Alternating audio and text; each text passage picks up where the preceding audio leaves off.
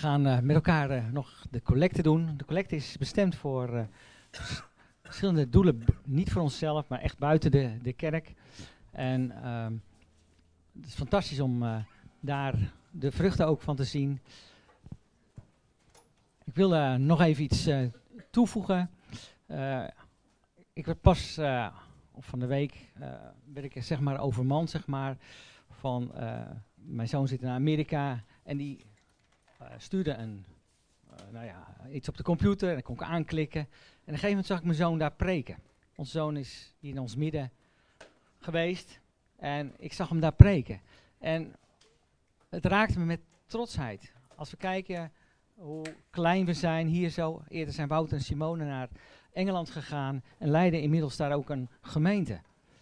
Ze zijn uit ons midden gegaan en leiden een gemeente. Auke is naar Amerika gegaan en hij staat helemaal voluit in het Engels. Staat hij daar een preek te houden voor een grote zaal. Het vervulde me met trots. En ik denk, God, wat bent u aan het doen in zo'n kleine gemeenschap? Soms denk je ook zo, dat we een kleine gemeenschap hebben. Maar ik kan je, en eigenlijk wil ik dat niet te veel zeggen, maar eigenlijk ben ik gewoon trots op van wat er gebeurt. Nienke die in Letland zit, laten we niet vergeten, die daar een geweldig zendingswerk probeert te doen onder de jonge vrouwen. En ja, mijn hart is vervuld van blijdschap wat God aan talenten aanwakkert in deze gemeente. En laat het doorgaan. Laat jezelf ook zo iemand zijn. Van groei in de naam van Jezus en deel uit. Het hoeft niet altijd heel groot te zijn, maar het kan gewoon bij je naaste, bij je buurman zijn. En dan mogen we geweldige dingen zien gebeuren. Elwen en ik zijn ook op school bezig met collega's. En komende zondag gaan we een collega dopen. Is dat niet geweldig? Dat we iemand mogen gaan redden voor Christus. Die van een heel andere cultuur, dankjewel Kian. Hij is niet overal geweest. Kian, je hebt nog een taak te doen, kom even terug. Het zou fijn zijn dat je helpt. En trouwens, Kian is daar op de achtergrond, is aan het schilderen trouwens. Ook een mooi talent.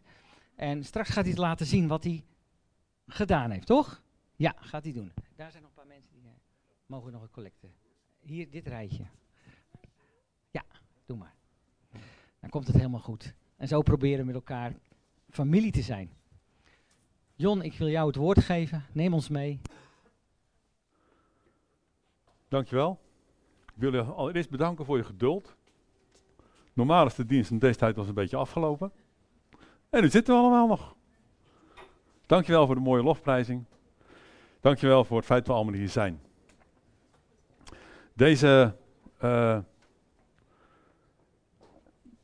Deze preek gaat over bidden. Jezus leert ons 3 dingen. Hij leert geven, bidden en vasten. Dat is het grootste deel van het onderwijs van Jezus waar het over gaat. En wat er dan met name opvalt bij het bidden is dat Jezus en vasten en geven, dat je het gezamenlijk doet. Dus, dat is gewoon gezamenlijk. Kijk, en daar komt Esme al. Want in de tijd van Joas, een van de koningen van, ik zou je zo helpen, een van de koningen van Israël, was er een enorm leger wat tegen hem opkwam. Kan die aan? Misschien is dat een goed idee. Ja, kijk. Ik ben niet zo verblindend, maar dat wel. In de tijd dat Joas koning was, kwam er een leger naar Israël toe. En Elisa leefde nog. En Joas ging naar Elisa toe. En dan staat er in 2 Koningen 13. Toen Elisa ziek was geworden en op sterven lag, zocht koning Joas van Israël hem op. Huilend riep hij, Vader, Vader, strijdwagen en ruiterij van Israël. Bedenk even dat er een koning komt naar iemand die doodziek is. Want in het stuk daarvoor blijkt dat Elisa op sterven lag. Die man was doodziek. Wij hebben zieken in onze kerk. Chronisch zieke kerk hebben we in onze kerk, helaas. Ik hoop God dat deze mensen genezen. En ik bid tot God dat ze genezen. Maar het is niet zo. Tot nu toe. Gaan wij wel eens naar die mensen toe. Van, hey, kom mij eens even helpen. Hey, wat is jouw inzicht hierover? De koning van Israël zegt tegen een doodziek iemand: strijdwagen en ruiterij van Israël. Weten wij zieke mensen te waarderen voor wat ze zijn? Nou moet hij doorgaan, helaas. Ah, kijk aan. Dankjewel. Elisa zei tegen de koning: haal een boog. Dat is gedaan. Toen Joas dat gedaan had, zei Elisa: span de boog. Span de boog. Nee, je moet oefenen. Dat ken ik niet hoor. Je pakt hem zo beet. Ja. En je legt hem zo. Leg je hem op je vinger. Ja. Zo leg je hem erop. We gaan het niet echt doen. Nee. Pak beet. Pak hem zo beet. Ja? Ja. Niet op die mensen richten, want als dat verkeerd gaat, dan gaat het helemaal verkeerd. Maar goed, in elk geval, de koning Joas, die doet wat de profeet zegt. En de profeet zegt: open het venster. En daarvoor zei hij: span de boog. En hij legde de handen op de boog. Johan, even wachten. Gevaarlijk hier. Nee, we gaan niet echt schieten, maar voor het geval dat. En dan samen spannen ze de boog. Dat is wat er gebeurde. Een sterke jonge koning, dankjewel. Een sterke jonge koning, vol van enthousiasme, vol van kracht, vol van wil om te winnen, vraagt hulp bij een wijze oude man. Wat we hier zien, er staat: de koning schoot een pijl af. De koning schoot een pijl af. En Elise zei: deze pijl is een overwinningsteken van de Heer. De pijl betekent de overwinning op Aram. Kracht van jongeren, wijsheid van ouderen, bouwt samen de overwinning op Aram. Het is essentieel om dingen samen te doen.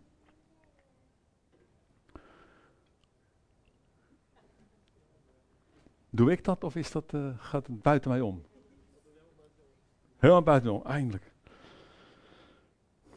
In Mattheüs 6 spreekt Jezus over geven, bidden en vasten.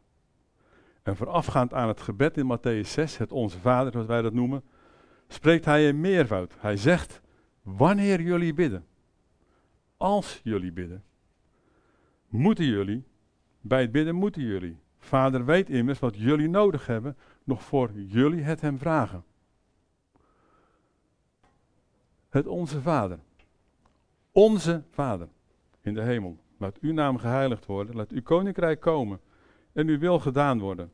Op de aarde zoals in de hemel. Geef ons vandaag het brood dat wij nodig hebben. Vergeef ons onze schulden, zoals wij hebben vergeven. Wie ons iets schuldig was. En breng ons niet in verzoeking, maar red ons uit de greep van het kwaad. 9 maal meervoud. Onze Vader, ons brood, vergeef onze schulden, breng ons niet in verzoeking en zo verder. Gezamenlijk gebed heeft een reden. Mijn geloof groeit daardoor. Het is makkelijker om samen te bidden. Als ik iemand hoor bidden vol vuur, word ik daardoor aangeraakt en denk ik van wauw, kan ik meegaan? Kan ik meegaan in dat gebed? Kan ik hem daarin steunen? En het is een strijd in gebed die je voert. Zoals dat wij hier samen stonden met de pijl en boog. Het is een strijd die je voert.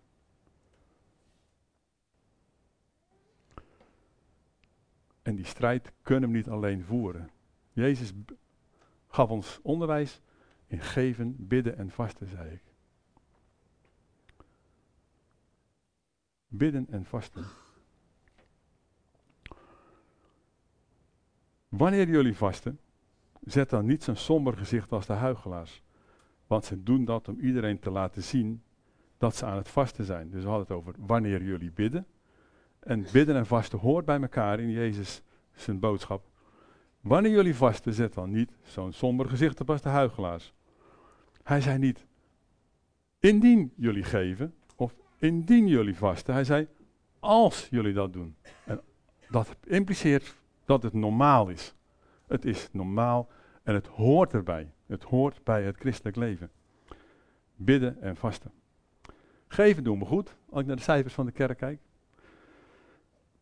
Bidden wordt wat lastiger als ik naar de zondagavondbidstonden kijk. En in vasten zijn we ook minder goed. Komt. Het is onbekend terrein voor ons. Vasten, wat is dat? Wat doe je dat? Hoe doe je dat? Wanneer doe je het? Maar de belangrijkste vraag, de golden circle, uitgebreid bekend denk ik bij de meesten van ons. Het gaat om waarom. Waarom vast je? Waarom ga je vasten?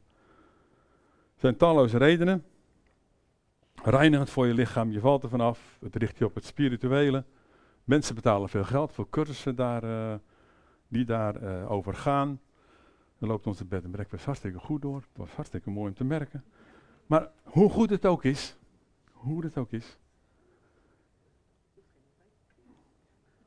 Precies.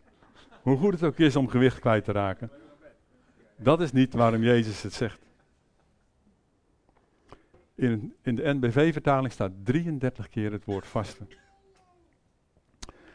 En mensen, laten we wel zijn, als je gaat vasten, als je erover nadenkt, ben je heel snel geneigd om te denken van hoe ga ik het doen en wat ga ik doen. Dan strijd je een verloren strijd. Als je niet weet waarom je gaat vasten, begin er niet aan. Waarom? Waarom ga je vasten? Wat voor reden heb jij om te vasten? Het gaat niet om wat, het gaat niet om hoe. Die strijd verlies je na 2 dagen, echt waar. Waarom ga jij vasten? 33 keer in de Bijbel.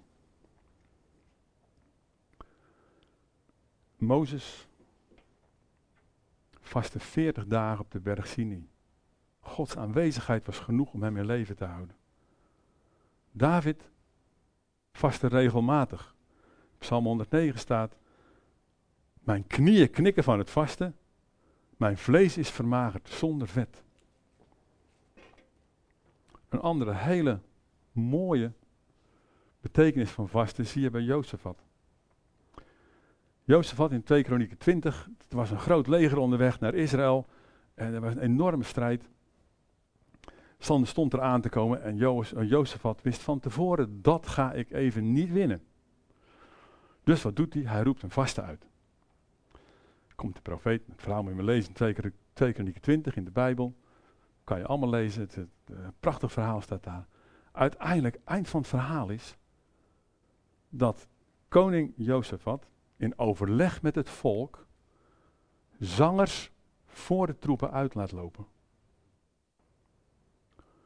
Moet je het bedenken, ik weet niet wat voor wapens ze hadden, maar ze hadden vast meer dan alleen maar een stem om te zingen. Er zijn dus soldaten opgeleid, een woest leger is daar en dan word jij dus geroepen als zanger. Nou, een paar uur verlopen van je vandaan is de vijand en succes, loop maar voorop. En die zangers lopen voorop en die zingen. Hoe zou jij je voelen als je wist dat daar de vijand was, die op weg was om Israël van de kaart te vegen? Ik zou me niet fijn voelen, maar wel fijn. Je kon niks. Wat gebeurt er? Door het zingen, door de lofprijzing van God, de lofprijzing aan God, geeft God een bijzondere overwinning. Hoe is het bij ons? Als wij moeite hebben, gaan we dan lofprijzen? Of gaan we eigen wapens vertrouwen? Door het vasten werd duidelijk dat er moest worden gezongen. Dat er lofprijzing plaats moest vinden. Niet vertrouwen op eigen wapens. Ezra en Nehemia, 2 wijze mensen, die maakten belangrijke keuzes voor het volk Israël om het weer terug te halen uit de ballingschap. Die vasten voordat ze keuzes maakten. We hebben een lied gezongen al over Esther en het volk van Israël met Ahasveros. Esther vastte 3 dagen en het volk werd gered. Daniel vastte 3 weken. En ik kreeg antwoord van God. In het Nieuwe Testament, Anna, de profetes die Jezus verwelkomde toen hij voor de besnijdenis in de tempel kwam. Daar staat bij dat ze veel vastte om de Messias te kunnen zien. En dat is gebeurd in haar leven. Jezus vastte 40 dagen voordat hij zijn bediening begon, om te leren de Vader te gehoorzamen. Barnabas en Paulus werden uitgezonden door vasten van de hele gemeente. Gezamenlijk vasten. Wat hebben deze mensen gemeen? Deze, die ik er heb genoemd. Wat is de gemeenschappelijke deler daarvan? Zijn helden? Maar waarom gingen ze vasten? Dat is eigenlijk, ik ben begonnen met waarom. Hè? Het staat nog steeds rechts bovenaan voor jullie. Ja, precies. Het is de dag aan Gods volk. Maar wat wilden ze zien in hun leven? Ze wilden overwinning zien. Ze wilden een doorbraak in hun leven zien. En dat is waar het vasten voor diende. Als je dan kijkt naar zijn mensen, hadden een nood. Hadden een vreselijke nood. Jozefat had een nood. Mozes wilde God zien. Die wilde God spreken over de rest van het volk Israël. Esther had een nood. Als zij niks deed, einde oefening voor Israël. Heb jij een doorbraak nodig in je leven? Waar zit jij? En dan kan je het heel breed trekken. Maar begin eens bij je kinderen. Heb je een doorbraak voor je kinderen nodig? Heb je een doorbraak voor je huwelijk nodig? Loopt het niet zo lekker? Gaat het met je kinderen niet zo lekker? Hoe loopt het op je werk? Financiële zorgen. Loop je steeds tegen dezelfde dingen aan? Worstel je met zonde? Heb je last van depressie? Of weet je helemaal niet meer hoe het in deze wereld aan toe moet gaan? Verwarring. Vasten helpt om hier een antwoord op te krijgen. Nou, mooi. 4 dagen niet eten, of 3 dagen zoals Esther. Appeltje, eitje, probleem opgelost. Vasten is geen wondermiddel. Het is niet zo dat vasten jou wat punten laat scoren bij God. Van nou, eens even kijken, je hebt nou 7 punten en nou gaat het goed komen. Zo werkt het niet. Vasten is geen wondermiddel. Je hoeft niet jezelf zo moeilijk mogelijk maken om meer punten te scoren bij God. Een verhaaltje vertellen. Rabbi Levi komt op een vaste dag bij een rijk man, die als vrek bekend staat en heel bescheiden leeft. Maar uitgerekend op de vaste dag treft de rabbi hem aan, achter een gebraden haan. De vrek verdedigt zich. Rabbi, u weet dat ik het hele jaar door alleen maar droog brood eet, omdat ik altijd zoveel plezier beleef aan het besparen van geld. Als ik nu op deze vastendag ook niet zou eten, dan zou ik daaraan veel genoegen beleven. Maar dat gaat duidelijk in tegen de bedoeling van het gebod tot vasten. Daarom heb ik de gewoonte er op de vaste dagen flink van te nemen. Waarop Rabbi Levi met een glimlach vraagt: als dat zo is, waarom neemt u dan niet ook nog een goed glas wijn? De rijke man antwoordt: maar Rabbi, moet ik dan mezelf gaan martelen? Vasten is niet jezelf zo moeilijk mogelijk maken. Niet jezelf zoveel mogelijk pijnigen om dichter bij God te komen. Vasten is geen armpje drukken met God. Ik heb vroeger wat prachtige films over gezien. Sterke mensen alleen maar oefenden. Maar vasten is geen armpje drukken met God. Of een pilletje halen wat je geneest. Vasten is als het ware het recept van de arts dat je leidt naar de apotheker die dat kan. En Jezus alleen kan je genezen. Jezus alleen kan je antwoord geven. Vasten betekent jezelf van iets onthouden. Niet als doel op zich, maar met een hoger doel. Je wilt tijd inruimen voor de Heer. De Bijbel te lezen, om te bidden. Om God in het centrum van je leven te plaatsen. Lost dat alle moeilijkheden op? Dat is zeker niet zo. 2 Samuel 12 staat het verhaal van David. David had een kind. Dat was ernstig ziek geworden ten gevolge van zijn foute handelen. En dat kind dat lag op sterven. David, ik had al gezegd dat hij heel veel vastte. David ging vasten. David vastte 7 dagen en 7 nachten. En dan denk je van, nou, doorbraak. Ja, dat was er ook. Het kind stierf. Wat is Davids reactie? Boos? Is dat van, 1 Samuel 12, 1 Samuel 12 staat dat. Hij ging het huis van de Heer binnen en knielde. Daarna ging hij naar huis en liet zich iets te eten brengen. Hij ging naar God terug. Hij bracht zijn moeite bij God. Het kind was overleden. Het zal er best pijn gedaan hebben.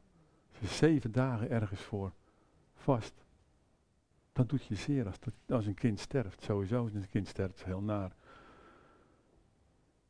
Maar hij gaat naar God toe. Hij knielt voor God in de tempel. In de tabernakel destijds. Hij ging naar God toe. Hij liet het daar. Gaat hij dan naar huis? Mopperend, bitter? Nee. Hij zegt, kom. Hij liet zich iets te eten brengen. Zijn dienaren vroegen hem, hoe kunt u dat nou doen? Toen het kind nog leefde, vast u en stort u tranen. Maar nu het gestorven is, staat u op en gaat u eten. Hij antwoordde, toen het kind nog leefde, vastte ik. Stortte ik tranen. Ik dacht, wie weet is de Heer me genadig en blijft het kind in leven. Maar nu het dood is, waarom zou ik nog vasten? Daarmee kan ik het toch niet terughalen. Ik ga naar hem toe. Hij komt niet terug bij mij.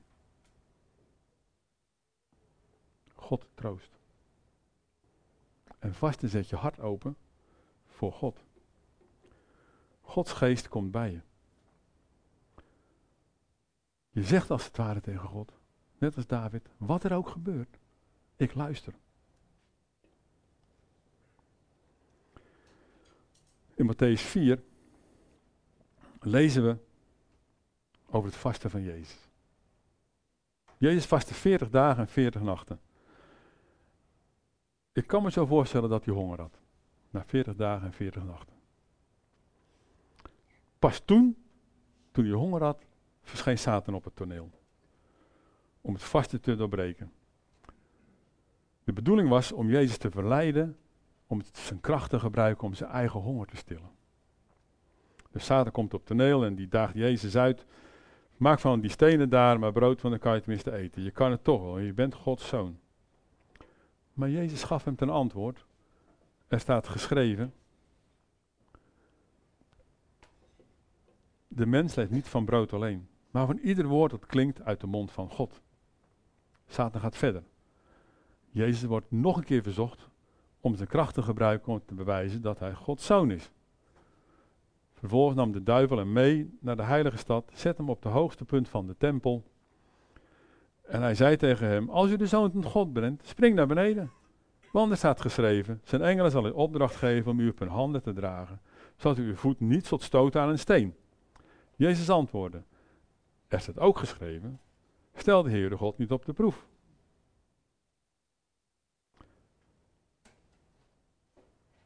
Kennen wij Gods woord?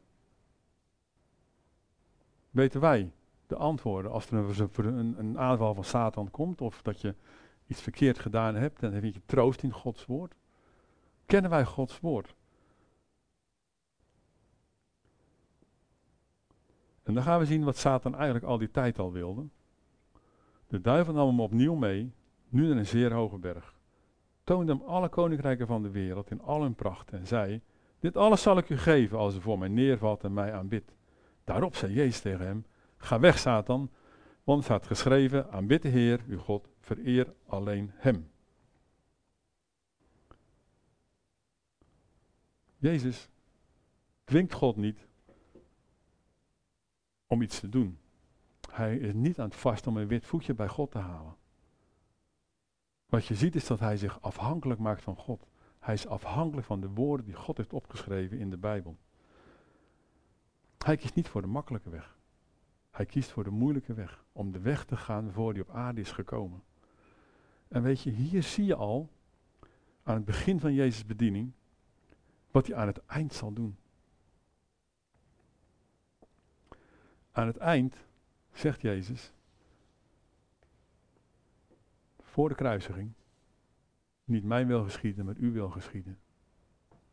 Beseffen hoeveel macht, hoeveel kracht er zit in vasten. Wat je 3 jaar later, zegt Jezus nog van, mijn wil geschieden niet, maar uw wil geschieden. Leg Jezus hier neer, dan maakt hij hier duidelijk in vasten.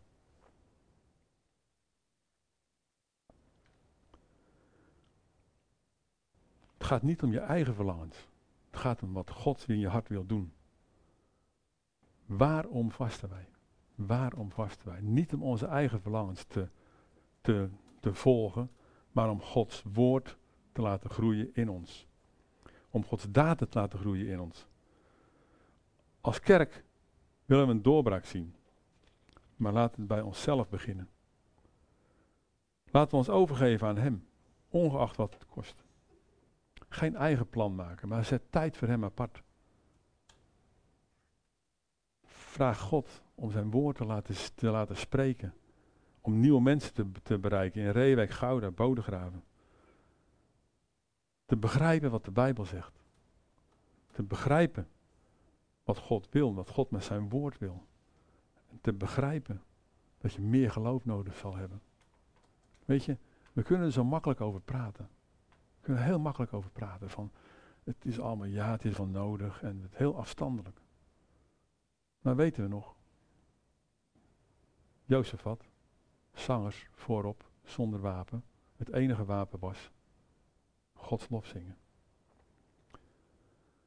Vasten laat je hartsverlangen zien.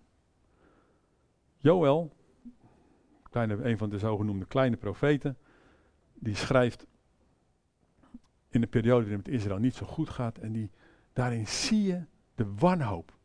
De wens die hij heeft om een doorbraak te hebben.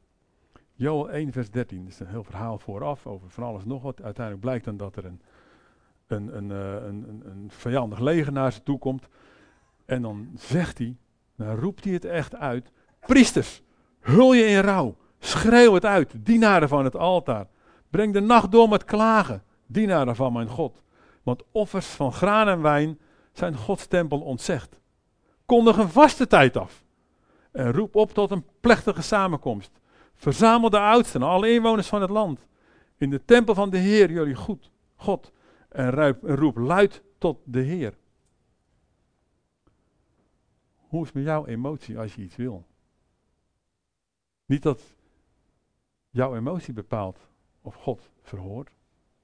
Maar hoe is het met jouw emotie als je iets wil?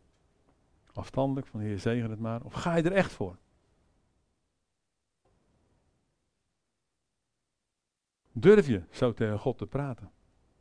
Als je de psalmen leest, als je de kleine profeten leest, sommigen, dan is de Bijbel één brok emotie. Ook naar God toe. En mensen, doe het. Laat zien dat je het echt wil. En God nodigt uit tot vasten. Joël riep uit tot vasten. Maar er zit geen dwang in. Er wordt niet gezegd, je moet het doen. Het is niet zo'n plicht als bij de Ramadan, van je moet vasten. Of je doet een hongerstaking en daardoor wil je bereiken dat je zelf vrijkomt, dat iemand anders vrijkomt. Hoe goed het ook is, daar heb ik geen mening over, maar nu even niet. Maar het gaat erom dat je kan God niet dwingen om iets te doen. En God dwingt jou er ook niet toe. Het is een vragen.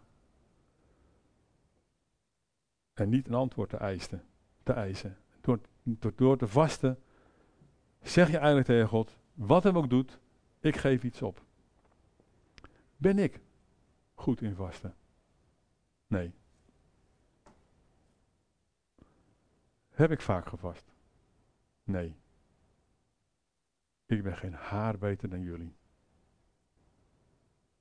Misschien vasten jullie wel veel meer dan ik. En ik vind het jammer van mezelf. Dat is zo. Ik vind het moeilijk. Vasten is ook moeilijk om te doen. Maar door het voorbereiden van deze preek En halverwege vorige week zeg ik tegen Ria van, waarom willen wij nou vasten? Waarin willen wij een doorbraak hebben? Daar zijn we over aan het nadenken. Want ik ga niet denken van, nou, kom, we gaan morgen eens vasten. Nee, ik wil weten waarom. En wil ik hierin uitdagen. Als je meer van God wil weten, als je meer wil weten van wat God tegen je, wat God voor je hebt, als je een doorbraak wil in je leven, ga dan niet denken over van, nou, ik ga eerst maar eens geen koffie meer drinken, of weet ik veel wat, of een dag niet eten. Maar waarom? Waarom wil jij vasten? En het is niet zomaar iets wat je zomaar even doet. Het vergt een voorbereiding.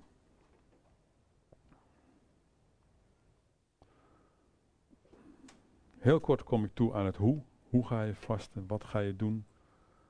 En dat geldt ook voor mezelf. Dat ik erover moet nadenken van wat ik wel of niet ga doen. Maar belangrijk is je geestelijke voorbereiding. God nodigt uit, hè?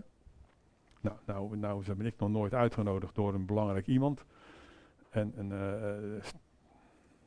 de koning, verzin maar, iemand belangrijk is. Als ik weet dat ik er morgen kan komen, dan zou Ria vandaag bij de winkel staan en een nieuw pak voor me kopen. Op zondag. Goed. Zou kunnen. Maar ik zou mee moeten om een nieuw pak te kopen. Ik zou me picobello maken. Dan doen we het wel, de voorbereiding. Bereid je geestelijk voor op de uitnodiging die God geeft van kom bij me. Ik ga meer voor je betekenen. Ik weet nog de eerste keer dat ik bij mijn schoonouders op bezoek kwam. Die weten denk ik allemaal nog wel, denk ik, toch?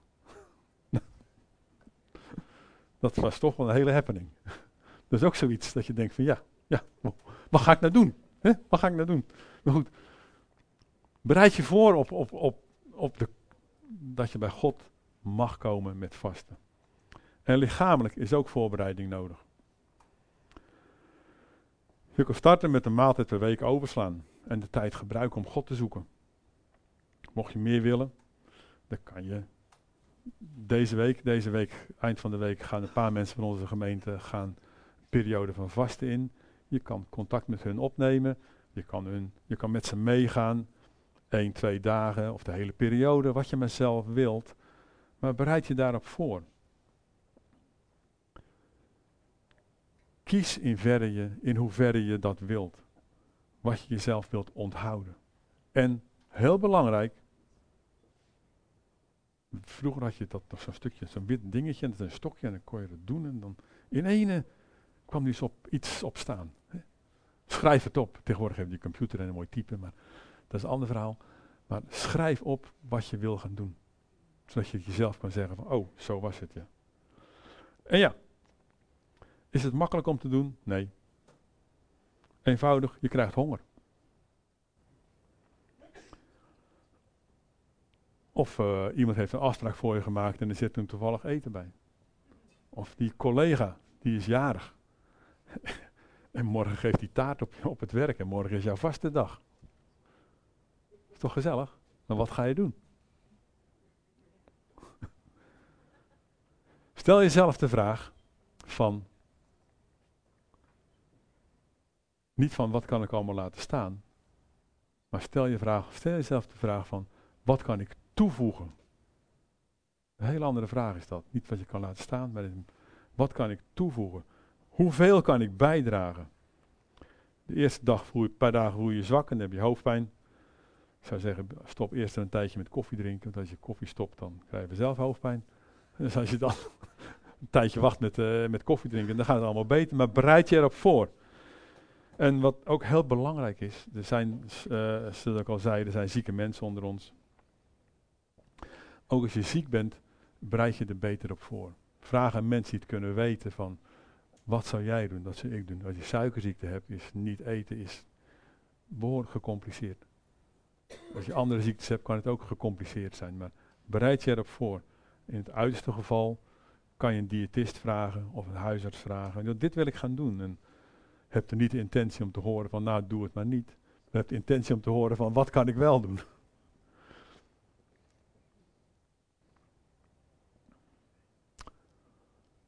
Kijk, eindelijk is iets.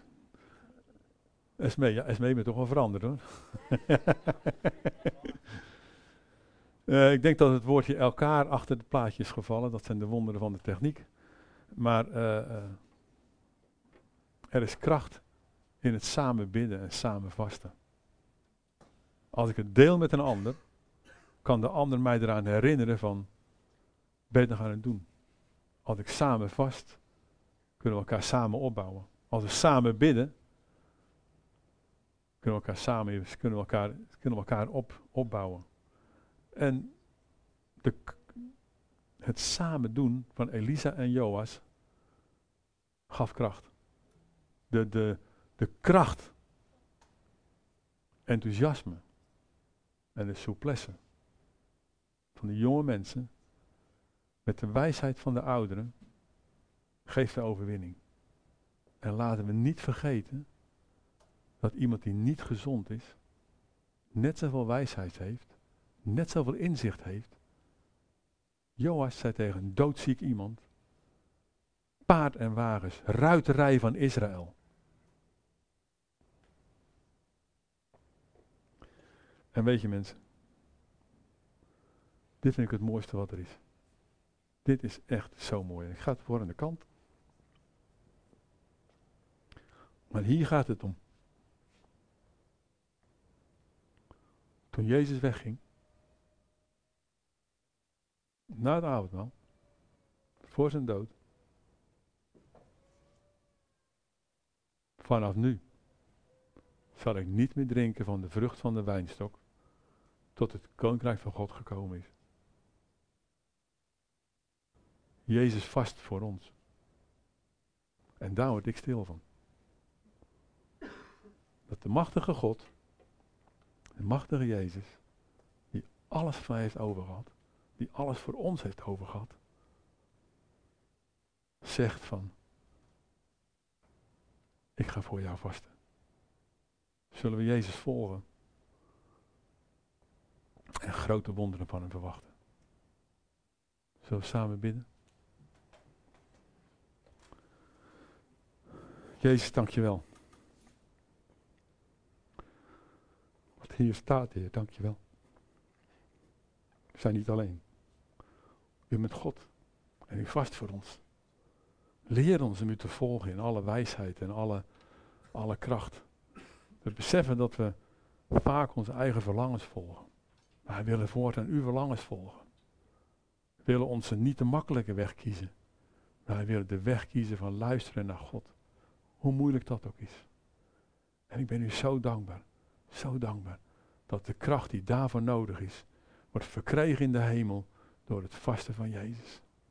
Ik verwacht wonderen van u, op elk terrein. Raak ons aan, vernieuw ons. Vader, toen u zei het is volbracht, was er een nieuwe schepping geboren. Dank je wel. En die nieuwe schepping wil ik groeien. En die nieuwe schepping hoort luisteren naar Gods stem. Raak ons aan. Wat de uitslag ook zal zijn van ons vasten en bidden. Leer ons om te accepteren dat het uw plan is.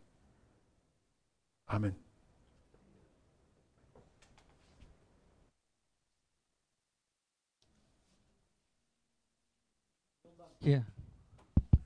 Jon, dank je wel dat je ons mee hebt genomen in dit verhaal. Je hebt ons geprikkeld met het woord van God. En dan is het dan aan ieder hoe hij dat zelf gaat invullen. Ik wil Kian naar voren vragen. Die heeft daar aan de zijlijn iets getekend. Dat heeft hij van tevoren gevraagd aan mij. Oh, het is nog een verrassing. Dat heb ik al in de gaten. Kijk. Kian, kun je er iets over vertellen? Ja, het gaat om, er waren slangen. De mensen zeiden, wij weten dat we verkeerde dingen hebben gedaan. Wilt u iets doen? Mozes zei tegen de God, wat moet ik doen? En toen zei hij, zoek een stok, prop hem in de grond, Maak er een bronzen slang ervan. En wie naar de slang kijkt, die werd genezen. Dankjewel. Nou, dat heeft hij getekend. Hij is met Mozes bezig geweest. Mooi hè, als onze kinderen bezig zijn met het woord van God en het opzuigen. Jon, dankjewel. Het is al behoorlijk tijd. Dus zeg je van, ik wil nog napraten. Blijf rustig achter. Er is gebed. Jon en Ria zullen hier ook nog wel eventjes blijven zitten. En als je gebed wil voor problemen of moeite, ga niet zomaar weg. Maar laat God ook in je leven regeren, ook voor de komende week. En dat is ook de genade van God die ik met jullie mee wil geven. Laat de liefde van Jezus jullie harten vervullen deze week. En wandel met hem en laat het woord regeren in Jezus' naam. Amen. Allemaal een hele mooie week. Er is koffie in de andere zaal en heb nog een gezellige tijd met elkaar. Dank u wel, gasten ook. Bedankt dat jullie in ons midden waren.